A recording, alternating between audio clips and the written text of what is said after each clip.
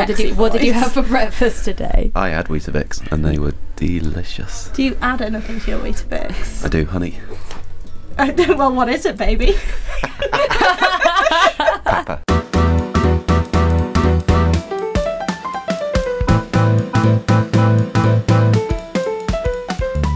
Hello, and welcome to Not Safe for Publication, a podcast about the lighter side of humanities research. I'm Georgia. I'm Jessica, and with us today is Adam Waddingham, a first year history PhD student. So Adam, do you want to tell us a bit about how you came to be at Manchester? Certainly. So I've just finished my MA. I'm literally graduating in 2 days. Congratulations. Thank you. So yeah, I've just started my PhD and I came to Manchester to start my MA after a little bit away following my undergrad, and I've carried on straight through. So I've finished my MA and then just applied for a PhD, received some sponduli to do it, and I've carried on. So this is normally the point in the podcast where we ask people to explain their research, but there is a specific factor at play, which is that Not Safe for Publication is a podcast where we don't censor anyone or anything or any words, with the exception of one word. Now, you know what that word is. Our regular listeners might know what that word is. It begins with B, and it refers to the decision of Great Britain to leave the EU. Adam, will you please explain your research without using that word? So you want me to explain Euroscepticism in the United Kingdom without using the B word? Yes. So I should explain, for a while, my Twitter bio had just the B word as its hashtag. So I'm going to try and do this without using the B word. What your entire Twitter bio was just B, hashtag B word. B word. Yeah. Yeah. But wait, actual B word or the B actual... word. Oh, wow, okay. Cool. Yeah, without using that word. I'm kind of looking at the history of an idea in a sense. So I'm trying to historicise a little bit about how Euroscepticism has come to dominate British political life at the moment. So it is a political crisis, and it's something that really interests me, not necessarily just because of the most recent referendum on the UK's relationship with the European Union, but actually I think there's a deeper relationship, and there's kind of a more interesting one about kind of political identity, political cultures and traditions in the UK. So I look at it specifically from the point of view of Conservatives, and particularly Conservatives in the spatial confines of the North West. So it's not just the B word. I'm looking at a kind of history of a relationship between different groups and cultures and identity that comes with a spatially defined region, the North West in this case, and its relationship between a party and a concept that's come to take over political life at the moment. Yeah, I didn't realise you were just doing the North West. Why? So I think there's something really interesting in a number of ways, but one of which is the North West has a kind of deep relationship with conservatism that might not actually be apparent. So there's kind of this concept that conservatism is a bit alien, or it's kind of political deviancy, particularly in places like Liverpool or kind of urban centres like Manchester, Wigan, places like that. But actually there is a longer history with both big C and small c conservatism. There's even a term, Lancashire Toryism, that's developed. Kind of comes out in the 1800s as this kind of move, a reaction as much to the kind of Manchester school and the kind of traditional ideas of liberalism, as well as something in and of itself kind of based around notions of paternalism, protectionism and kind of Protestantism. So from what I understand, this follows on from something you wrote for your MA. So this was your MA dissertation. Is there a particular inciting incident or sort of area of interest that led you to this subject of study? Have you always been a modernist historian? So first point, yeah, I've always kind of been a modernist historian. Modern history interests me in kind of a different way to, stories of kings and queens I find interesting, but I find political history and kind of modern political history in particular really interesting. From the point of view, I think there is so many different ways of cutting it and looking at it.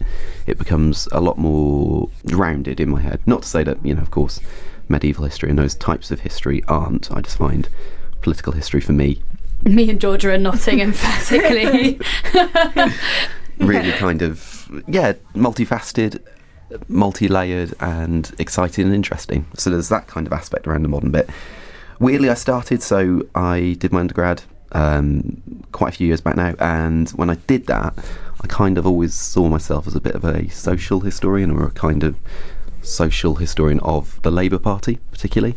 So I looked at entryism as a kind of political idea in the Labour Party, particularly at that point. And this is kind of long before any of the kind of debates around kind of Labour's position with Momentum and any of those kind of entryist groups. And I was looking particularly at that point around a group in Liverpool called Militant Tendency.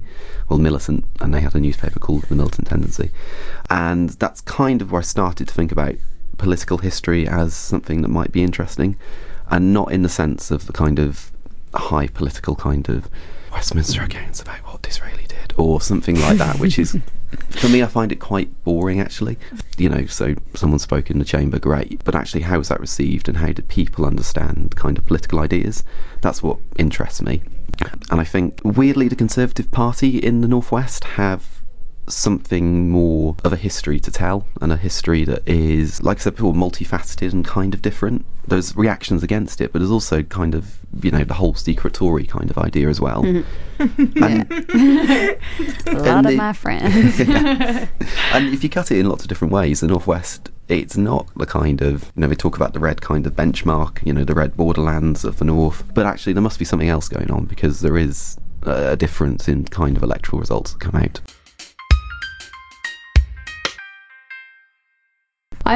This is my bias. How can you explore, so if you're doing the history of an idea, how can you explore impact? If you're just doing an intellectual history, are you doing intellectual and cultural? To be honest, I'm not really sure at the moment. I kind of think I am, a little bit. Okay. Impact's always one of those terms I kind of think I know what I mean when I talk about it, but actually when I start to think about it, it becomes a lot more difficult. So, for example, one way I've recently started thinking about how I could approach the project is through comedy, and I can guarantee this was not in the research proposal. It's one of those 3 a.m. in the morning, wake up and, oh, that might be a good idea. But actually comedy has a currency that comes across, you know, it literally makes people laugh, it draws people in, and certain comedians in the North talk about kind of the relationship between political ideas and, you know, whether they work, whether they don't, how funny they are, how funny they're not in some cases. And it's got me to thinking, is there possibly something around kind of political cultures that I'm missing out at the moment? So not just the kind of reception and receiving of an idea through, say, something like a newspaper or, you know, a journal or whatever it might be, how people come to political ideas, but things like, for example, education textbooks. So how do we learn about political ideas? How are those reinforced? So looking at things like comedy. To be frank, is Euroscepticism an idea something that was taken as a joke for a long time, or actually is it something that's just come around and it's a reaction to political events at the moment? Never thought to look at comedy. No, and I think there's such an interesting set of problematics there in terms of determining how you do that without introducing a lot of selection bias. I think you could, like, it sounds really exciting to me to be thinking about these kind of ways of culturally disseminating an idea that are perhaps kind of overlooked because they're not high culture, or they're not sort of not systematized in the same way that education is. But your source selection process would be really, really interesting. And you would probably find that you got a thesis worth of material out of it. So. Yeah, that's what I was thinking, because a cultural will be completely different to a political one. And I'm sure, I feel like other historians have already done maybe a cultural one. Maybe Rob Saunders, I'm not sure. Yeah. So people like Rob. Rob, sorry. Oh, Yeah, Rob. you're bestie. I wish. He's one of those people I'd really love, like, to sit down and have a coffee with at some point and just pick his brains about how he approached. So his new book, it's not that new actually, it's been a couple of years now, Yes to Europe, the history of the 75 campaign, is one of those things that really got me starting thinking about this. So when I was midway through the MA, kind of just been told about Rob's work, going away and reading it, and then discovering actually this is quite an interesting way to write a history of an idea or a campaign, or a political kind of campaign in that sense, I mean, and thinking about something that, if I was going to model something I want as a piece of work that I can produce, something quite like that. What is it that you think makes your work belong in history and not belong in politics? I appreciate that is, firstly, a really tough question, and also probably one you get asked a lot. Yeah, so there's actually there's a cop-out way of answering that. So I'm a member of actually I've just joined the Politics and History subgroup of the Political Studies Association. And apart from all the exciting stuff we've done there's a free plug for you, David. We've talked about kind of I heard this once in an essay, the slippy slopes of political science and history. I mean, they ultimately end up at kind of the same point if you take that analogy of slipping down a slope. But they are kind of distinctly different in the disciplines. So I think this project sits in history because it's an attempt to historicise ideas. It's an attempt to look at ideas in the broadest sense possible of pulling in historical understanding of how an idea might have developed, how the idea's changed, rather than, and this is kind of a simplistic way of looking at it, but it's how I look at it in a kind of pulse-eye way of looking at it of, this is a situation at the moment, let's analyse it purely using available data at the moment. Not to say, of course, political scientists don't pull in aspects of political history, but I think they are distinctly different. And from my point of view, I'm trying to write a kind of historicised account, rather than just, pulling in, I say just, it's actually incredibly difficult, pulling in kind of survey data and that kind of harder science aspect, which I'm completely useless at. I hate it when you're doing, because I go up to like the 90s, and I always get people's parents being like, but that's when I was around. And it really infuriates me, because it's like, yeah, it's still history. It really pisses me off. So I feel like I can kind of understand where you're coming from. Yeah, definitely. And there's, I get quite protective about saying, this is not sociology or this is not political science. Actually, it's got aspects of both. It's kind of in there. But I am doing history, and I'm a historian. If Quite I do rare go up for to me to be in a group of 3 historians and be the one who's working longest to go in the past. So all the way true. back to the late 1960s. But I always get it from my supervisor when they feel like I'm trying to create a new social theory, and they're like, Jessica, you're doing history, not sociology. And I'm like, sorry. I mean, when you are dealing with the more recent past and when the people involved in the history you're working on are still alive, in a way, that is one of the most exciting types of history to be doing, because you can ask people. You can, instead of just being like, well, here's what I think that the writer of this document might have meant. It's like, well, you can find a person and ask them, and it sort of adds a lot of, in my opinion, it can really enrich history. Obviously, it's, you have to use it cautiously and in combination with other approaches, but, when you know about something, particularly, thinking about your project, Adam, you have been here for what we could maybe consider the culmination of 35-ish years of Eurosceptic sentiment. So you do know what that was like, and you will have your own memories of the sort of discourses that led up to that. It's actually, I know we're maybe not supposed to do this, but it's such an exciting opportunity to put yourself into your work. Yeah, because you did an Erasmus, didn't you? Yeah. Yeah, so I've kind of been one of those people who've really experienced the benefits, from my perspective, of being a member of the European Union. So the change in the relationship, I'm trying not to use the B word, the change in the relationship brought on most recently it's one of those things that actually has an emotional response for me. I am someone who has campaigned as part of Remain, so this is difficult, to say the least. It's kind of head-mashingly annoying to the point of wanting to put your head on the desk and repeatedly bang it. But we are where we are. It's a political situation, and to be frank, it's given me a great opportunity to research something I'm really interested in. And the point about kind of the project as well, using living people, I kind of see it as one of the strengths, actually, being able to interview people. So at the minute, a kind of big component of this is using oral histories and using kind of the accounts of people who've been there in either previous decisions or actually some of the most recent referendum decisions. I think will give it a kind of a flavour that's different from kind of just historicised accounts of 75 or something like that. Yeah, because I guess oral history is so much associated with social history or feminist history. It'll be interesting to read a political account using oral history. Especially because it's a form that's used so much in what we might call history from below. Yeah, exactly. And when we're talking about a referendum result, which was taken in this democratic direction, a lot of the narratives that we have about that time are not coming from the level of the people who are involved in that democracy directly. It's about the people who tried to shape the narratives, the media, the politicians, and there's this opportunity to kind of make Audible, a group, or several groups, I suppose, at least 2 groups, who sort of processed all the information that they were given and then made a decision. So you are a first-year historian, and we're recording this episode in December, which means that you're coming up on the end of your first term. So we've interviewed a couple of first years before, but I think it'd be really interesting to hear a little bit about, I think that we hope that some of our audience will be people who are thinking about doing a PhD. And so when we have the opportunity to speak to someone who's just started, it'd be really nice to hear about your experiences, things that have surprised you about sort of coming in and taking on this challenge. Yeah, definitely. So I'd say it's not what I expected at all.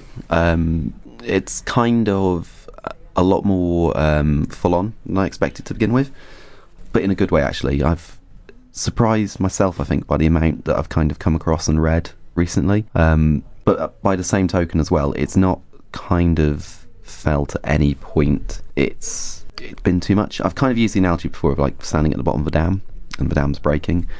But actually, the stuff I've had a chance to get involved with and get my teeth into, in terms of my subject, have been really exciting. That sounds kind of trite, doesn't it? Exciting. But actually it is. It's getting your own time to go off and do something that I am interested in, to try and think about. And having moments like that, kind of 3 a.m, sitting up in bed and going, oh shit, I can talk about comedy. That's, for me, really exciting. Something I couldn't probably have done before. Also, is that I'm at the point, I think, where I'm starting to firm up a couple of ideas about what I want my thesis to say. Mm-hmm. So, I mean, they're only kind of, again... That's good. I still don't know what I want my thesis to say. Like 3 a.m. kind of bed thoughts. But that said, like, still, there are some things that need to be said, and I'm kind of getting to the point of I can see a little bit about what that intervention might be, or, what I could sort of add on to that, or something that's missing from my perspective in the current stuff. There's a bit about community as well. So actually, I kind of heard the PhD was quite lonely, and kind of quite a socially awkward kind of setup, in the sense of, you spend a lot of time doing your own work. Generally, you're kind of alone. It's such an individualised thing. It's up to you. But so far, my experience, that's kind of not been borne out at all. It's actually a really nice kind of community, and community with a capital kind of C kind of way. I'm looking at you, Jeff. Yeah, it's my least favourite word. It's kind of triggering for me at the moment. But it is it's kind of like you get a chance to meet people who are generally the most switched on people you're going to meet on that subject, and you get to have fun. My liver has still not quite forgiven me for the MA yet, and it's kind of at the moment carrying on a little bit like that. And in another way as well, kind of exciting as well. So some of the things I'm starting to do at the moment, I've wanted to do for a really long time. So looking at things like, who can I interview, where can I go to do that, where's that sexy conference overseas, those kind of things. Yeah. Have started to suddenly come on the radar and be really exciting. So obviously you're doing the history of conservatism, and you're also doing the history of politics, so no doubt the books that you read and the stuff that you read, I'm sure you come across some nightmarish people. What's the idea that needs to die in your field? Right, so I've got 2 answers around that. First of all, one that always genuinely gripes me, that if you are studying a certain thing, you believe that certain thing. And if you're a Labour historian, therefore you generally, obviously, you must be a Labour member. That needs to die. I am sick to the back teeth of kind of that question at conference or something like that about, oh, so you must think this. Generally, I kind of think historians should have freedom to go off and do and study whatever they want. In terms of ideas that I think need to die... That was a loaded question. Yeah. It was intense. Can you tell as well, I've been wound up about that one. I'm trying to think what the answer would be for me, and I don't know if I have one. But I'm just so easily persuaded. I just believe whatever the last thing I read was. Yes, same.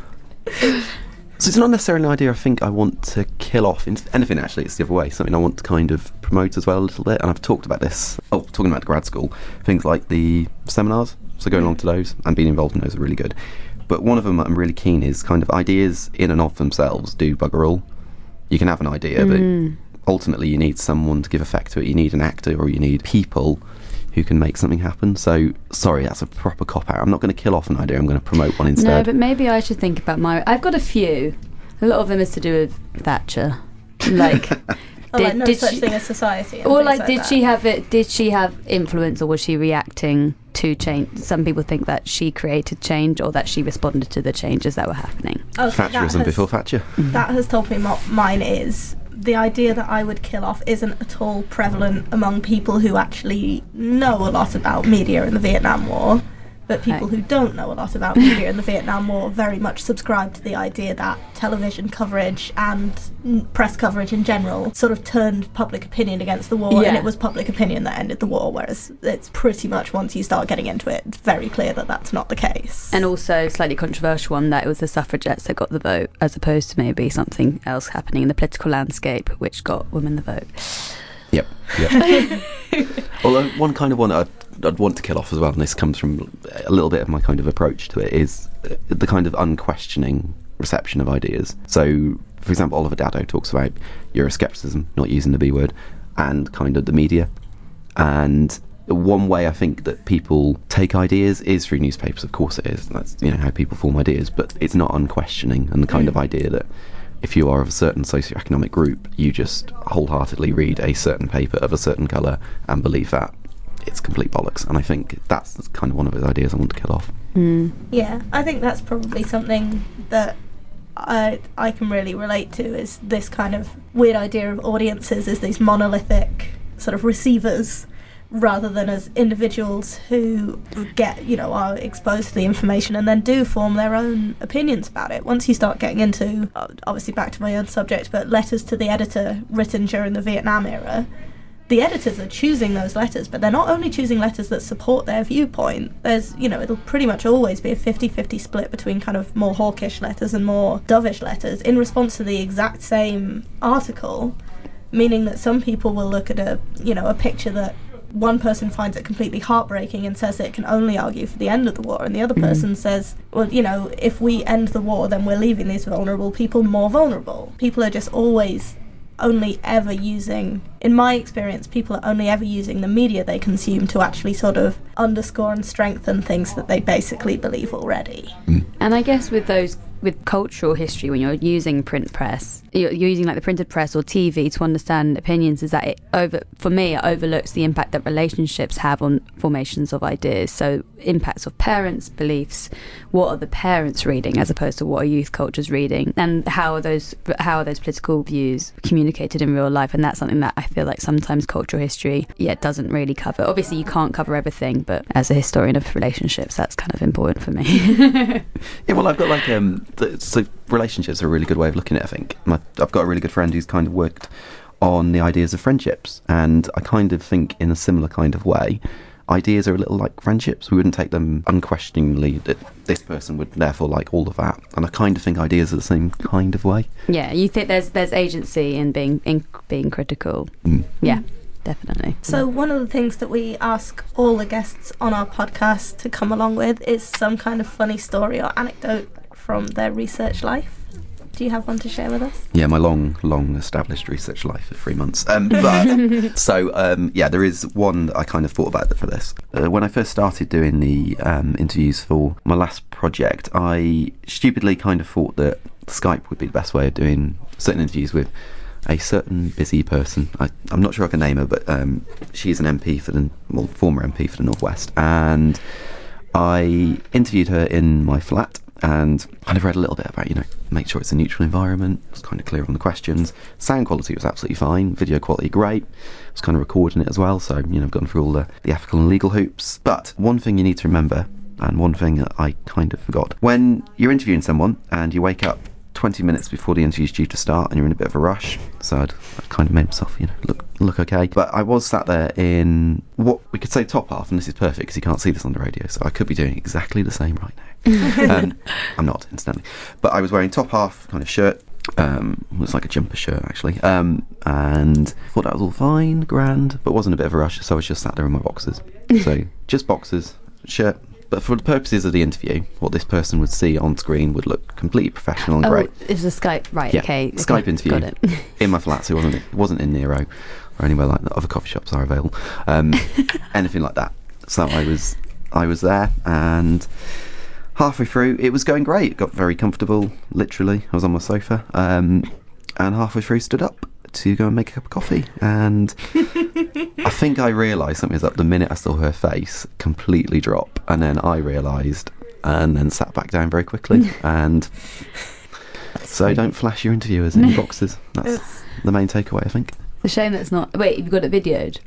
Presumably you weren't capturing your own feed. Oh, that would have been hilarious. There's the audio of it where you can hear me profusely you can hear her apologising. audibly gasp. Oh, sorry about that. Whoops. Whoopsie. Moving on.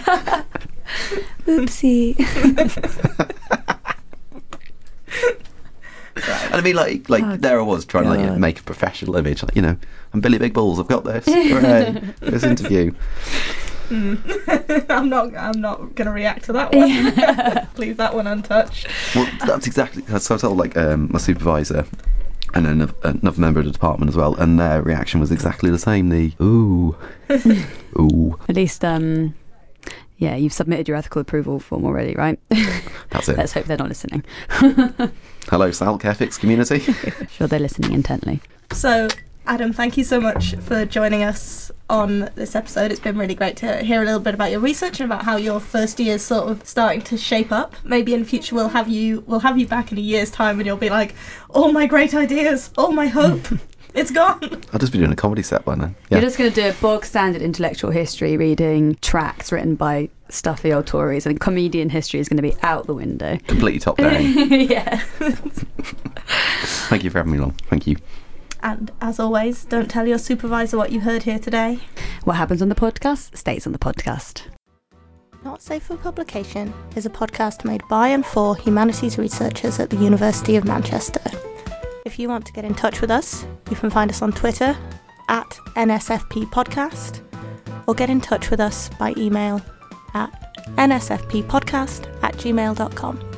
Our intro and outro music is Hat the Jazz by Twin Musicon.